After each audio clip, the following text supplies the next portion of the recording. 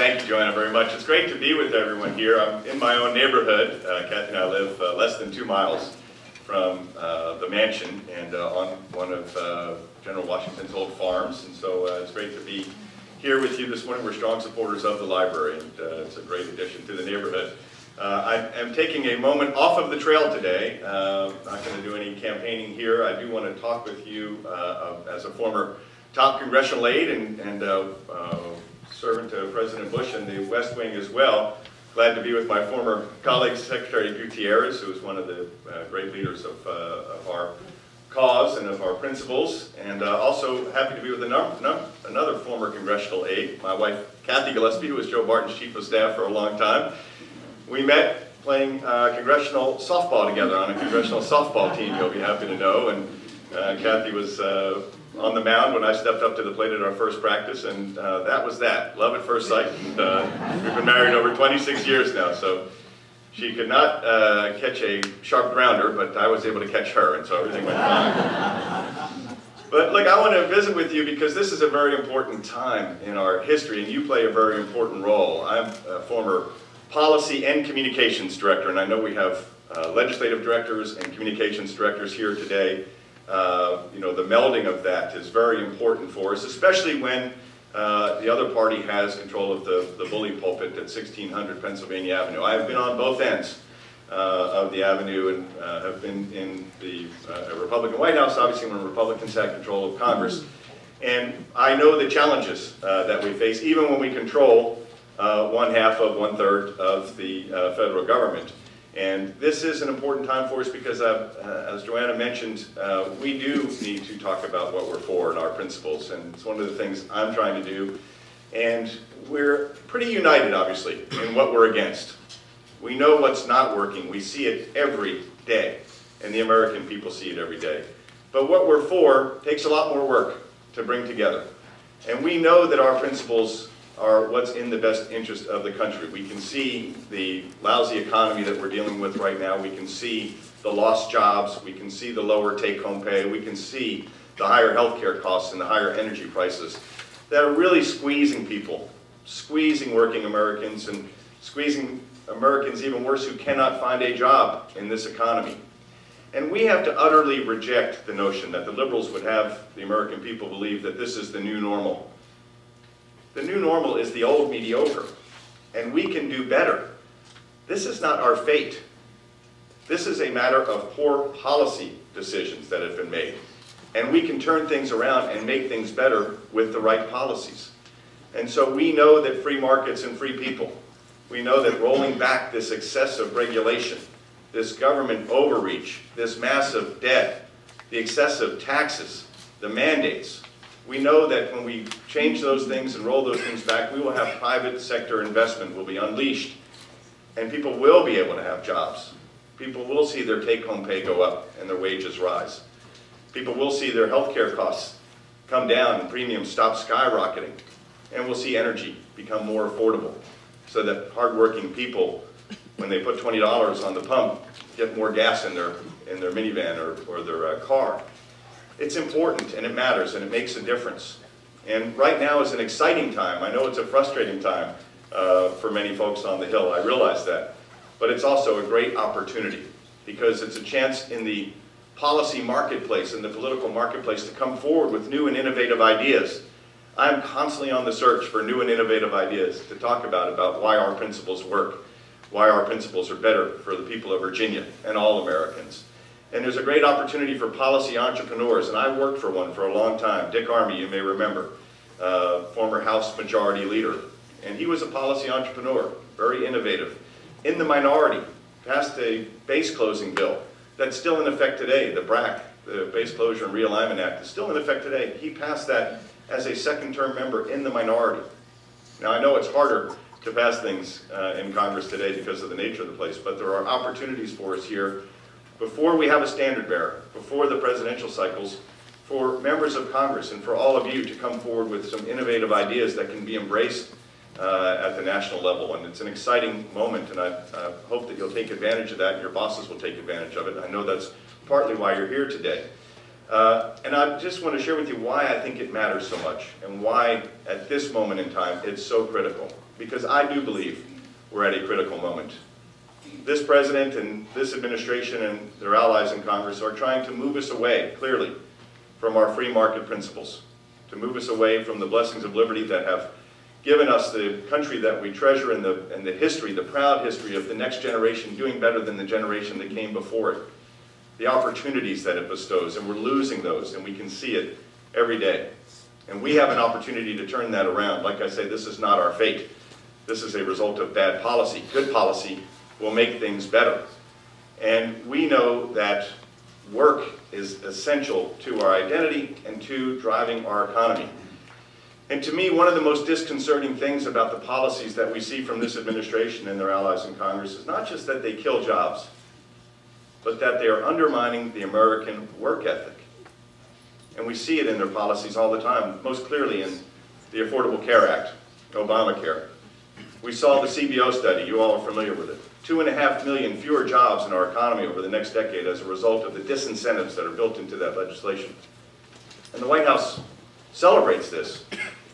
The White House said this is a good thing because when people work less, when people work fewer hours, when they don't work to go from one job to the next higher job because of the penalty for making more money in that process, that's a good thing for our country and for our economy. Because as they said, more people will be free to pursue their hobbies. That's what they said.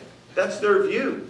That we are better off as a country with more people working less and spending more time playing Candy Crush or something. I mean, it is absurd, but that's their view of the world. They think it's a great thing to increase the minimum wage and destroy 500,000 entry-level jobs. The first rung on the economic ladder for so many Americans. Now, there are people, a very slight percentage as we know, about 3%, who make minimum wage and are head of household. We should help those people. But we can help those people without destroying 500,000 entry-level jobs that give people the opportunity to get into the workforce, to understand and learn. A lot of these people, first-time entrants into the workforce, obviously, second earners in a family, teenagers, young people. Give them the opportunity to find out what it means to earn a paycheck, to get to work on time, to experience the dignity of work. And that's what's so important here. Because we understand, as conservatives and people who believe in free markets and free people, that there's not just economic value in labor. There is human dignity in work. And we need to make sure that more people experience that dignity. And our policies would do that. We need to promote them with vigor. And we understand that we can actually, as a country, do better from one generation to the next. That is our history. It's so sad to think that so many Americans believe that we're at the end of that line now. And that the next generation and the generation after won't be able to do better than the generation that came before. We have to utterly reject that. And to me, it's a personal matter because of my own family history. And I just want to share with you a little bit why I feel so strongly about these issues and why I care so deeply, as do you, about this country and our future. Because my father came here from Ireland as a boy because his father found work here as a janitor. And my grandfather worked from 6 o'clock at night until 2 o'clock in the morning at a big bank building in Philadelphia. And he would, after the bank closed, go in and he would empty the waste baskets and he would mop the floor on the ground floor. And he would work his way up that office building over an 8-hour shift to the top floor.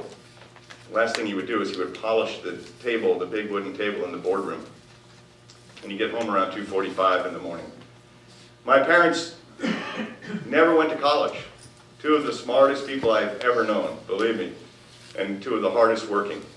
But they never went to college. They insisted that I go, and that my brothers and sisters do the same. We were the first generation on either side of our family to go to college and get college degrees. I went to Catholic University of America in Washington, D.C. I helped work my way through school as a Senate parking lot attendant. If any of the staff are here, you see people like me in the jackets with the logo, and we would make sure that you didn't mess up the line coming in to get parked on the parking lots at 7 o'clock in the morning till 10 o'clock in the morning. Not always easy for a junior in college who's from a big Irish Catholic family to get there at 7 o'clock in the morning. But I managed to do it. And I'm hopeful in November to become the first person, I think, ever to go from the Senate parking lot to the Senate floor. But I got to grow up to be the counselor to the President of the United States of America. Immigrant janitor, to working in the Oval Office in the West Wing, serving the leader of the free world in 2 generations' time. What a country. What a country. But we're losing that right now as a result of these policies. And that's why what you do is so important, because we can turn things around with the right ideas, the right positive agenda to put forward for the American people in this election and the next election, so that we can have a governing majority when we win, and we will win. But we have to have a positive agenda, just like we did with the contract with America. It wasn't so long ago that with a Republican Congress and a Democratic president, we balanced the budget for the first time in 25 years. 3 years running, ran a surplus, started to pay down the debt. We can do it again. It's a matter of leadership, not fate. It's a matter of policies, and we can do that. And we understand the importance of America in the world, and we see it now. We see the importance of strong leadership, and I'll share with you a story that I don't often tell, but I think it's very relevant right now. And that was when President Bush asked me to be counselor to the President. Now that job is sometimes confused with the role of the White House counsel, which is the President's lawyer. That was not my job, which is a good thing, because after I got my degree from the Catholic University of America, I felt lucky to get an undergraduate degree. I never even went to law school, so I shouldn't be the lawyer for the President of the United States. But I was the counselor, and I always say that position is actually probably more accurately pronounced consigliere. The advisor and someone who was by his side, and it was a great honor to be there. But when he asked me to take the job, I'll always remember, he invited me up to his private office, his personal study in the residence. Beautiful room, dark wood panels, big painting of the Spanish-American War, the surrender after the Spanish-American War, and right off the Truman balcony. And President Bush said to me, "Eddie, you're very good." I'd been RNC chairman, and he called me Eddie. "Eddie, you're very good at communicating with the American voters, and that's an important audience, and that's an important role in this job as counselor, but you'll need to understand that the American president has more than just one audience." He said that our allies listen to everything the American president says. We were knee-deep. Obviously, the surge had just started, or was just starting in Iraq. We were obviously still fighting in Afghanistan as well. And he said, and if our allies detect weakness or uncertainty on the part of the American president, they'll be gone tomorrow. They will be out of there. He said, our enemies listen very carefully to what the American president says. And if they detect vacillation, lack of commitment to our cause and our purpose, they will ramp up. They will ratchet up. They'll be emboldened. He said, and the fourth audience are our troops in the field. And they listen very carefully to what their commander-in-chief says. And if they detect weakness, if they detect vacillation, uncertainty on the part of the commander-in-chief, it'll hurt their morale. He said, now there'll be times when it's popular for me to say something with that first audience, with the American voter, but it would have the effect of hurting the morale of our troops in the field. And he leaned forward and he said, and you just need to know I will never do that. And I thought, where do I sign? Where do I sign? And that kind of certainty, that kind of resolve is important in the American president. It's important in the world, and we're missing it right now. And it's clear the effects that we see around the globe. It's not in our national security interest for the U.S. to recede from a leadership role in the world, to lead from behind, as we've been told is the approach of this administration. There's another word for leading from behind, by the way. It's following. And it does not work for the U.S. to recede in that way, and it does not make us safer as a nation. So these policies, these issues, they matter.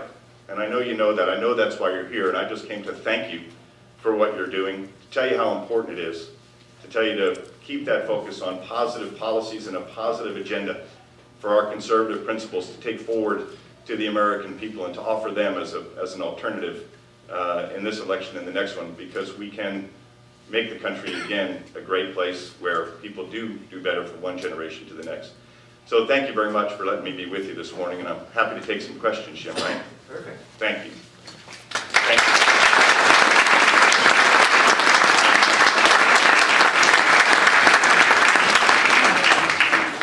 Do we have any questions from the audience?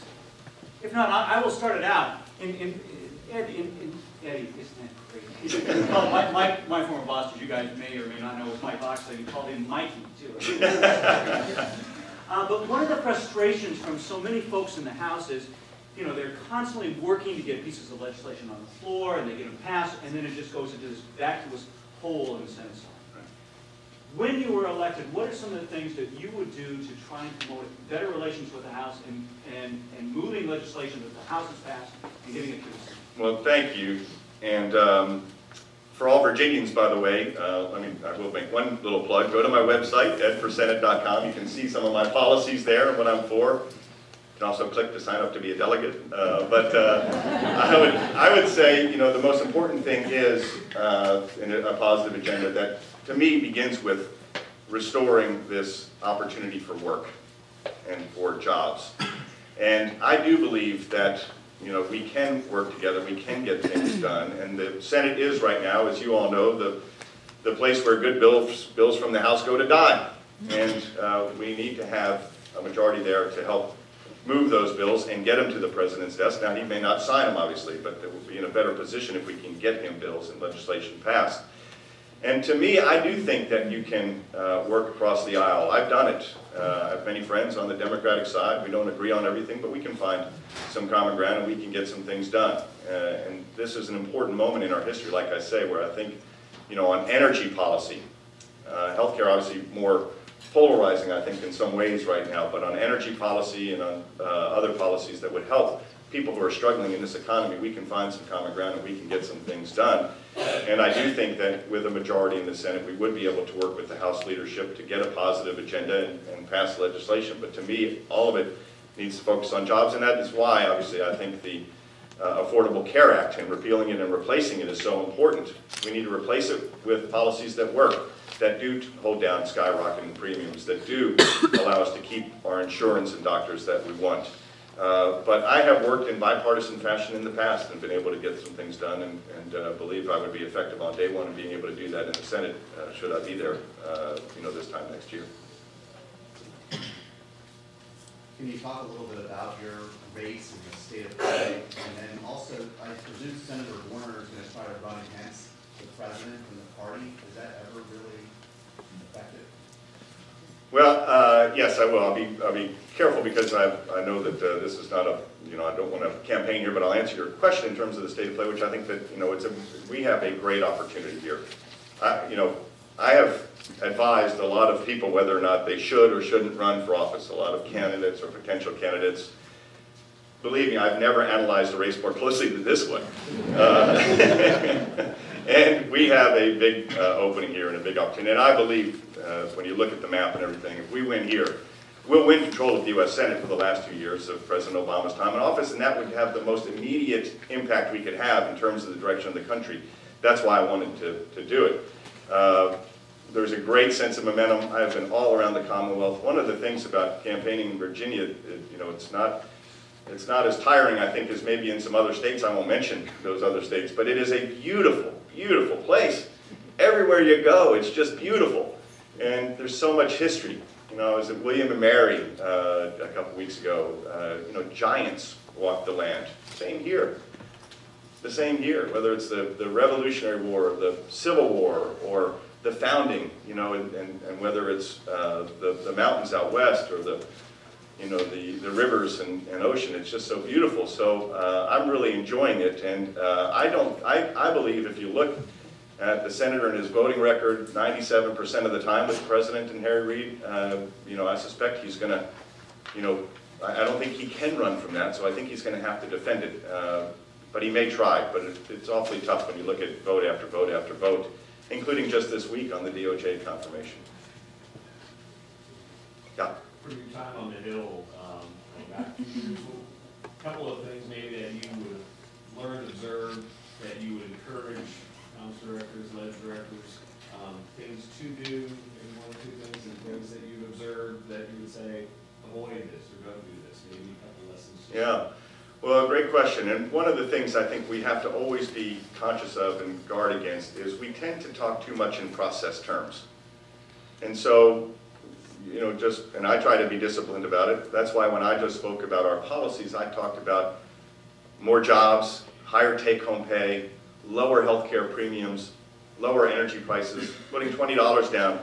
Most people, by the way, don't fill their tank when they buy gas. They put down a $20 bill or a $10 bill and they get as much as they can at that moment. We need to talk in those terms and understand that. We say repeal Obamacare. Great. Everyone in this room, great. Repeal Obamacare. That's a process argument. Approve the Keystone XL pipeline. Super. Process argument. Bringing down healthcare costs, allowing you to keep the doctor that you care about. Not just the doctor, pediatrician, the OBGYN, the internist that you rely on, that you have a relationship with. Keep your own insurance that you're comfortable with. You know your co-pays, you know your deductibles, you know your premiums. Keep that. You like it, you're comfortable with it. Get more for the $20 that you put down at the gas pump. We have to talk in terms that resonate with people in their everyday lives, and our policies make those lives better. But we too often talk in process, and we have to discipline ourselves and guard against that. We can't talk shorthand all the time. Shorthand's great with our base, but it doesn't resonate with those voters in the middle who are very concerned right now about the fact that they're working 28 hours a week instead of 40 hours a week for their wages because of these mandates and because of these regulations. Recent college graduates paying off student debt on 4 years worth of college loans are working at Macy's, waiting tables. It's work, it's honorable work, but it's not commensurate with the degree they took these loans out to pay for. People living in their parents' basements or in their old bedrooms from when they were kids at the age of 24, 25. They want to get out on their own. They're struggling. Their parents are struggling. I mentioned Dick Armey, who had a lot of sayings, some of which I can repeat. And one of them was, you know, the American dream is not just owning your own home, it's getting your children out of it. And as the father of a 23-year-old and a 21-year-old, soon to be 18-year-old, I can relate to that even more today than when he said it, 20 years ago. But we need to talk in those terms, and too often we talk amongst ourselves in process arguments. So that's one important thing, I think probably the most important thing from a communications perspective. Maybe one more? There's one more out there. If not, oh, DJ? Any advice for getting the message out now with all these various forms of new media and cable news and there's just so much type of media, what kind of things you guys would have done when you were in the House that you encouraged us to do today? Well, a lot of it's changed since then. I mean, when I was in the House, one of the things we locked in early, without kind of tooting my own horn, but I think I played a helpful role in, was understanding the importance of talk radio as a way for us to get the word out around some of the, the mainstream media. Now there's so many venues, so many ways for us to get the word out, and we need to take advantage of all of those. To a certain extent, a congressional office, a campaign, an organization is its own media outlet now. And my goal is to have a list of people who get information from me that's bigger than the circulation of the Washington Post. I think I'll be able to do that. That's pretty remarkable, and it's a good thing for those of us who have a conservative perspective to have the ability to have media outlets that share our point of view. Because for decades there were a lot of media outlets that were political organizations that did not share our point of view. So we can equalize and help offset that now with the new media. So I think it is important. I think Facebook and Twitter and YouTube and Instagram all matter, and they're a way for us to get information out there as well as talk radio and the internet. Very important, but we have to work overtime to make sure that people have accurate information. And I wouldn't be able to sleep at night if I spent too much time dwelling on the nature of the media and how we have to deal with it. But I always used to joke that when I was a press secretary on the Hill, I don't believe in reincarnation, but if I did, I'd want to come back as a Democrat press secretary. That's a nice life, You say it, they write it, no follow-up question, great.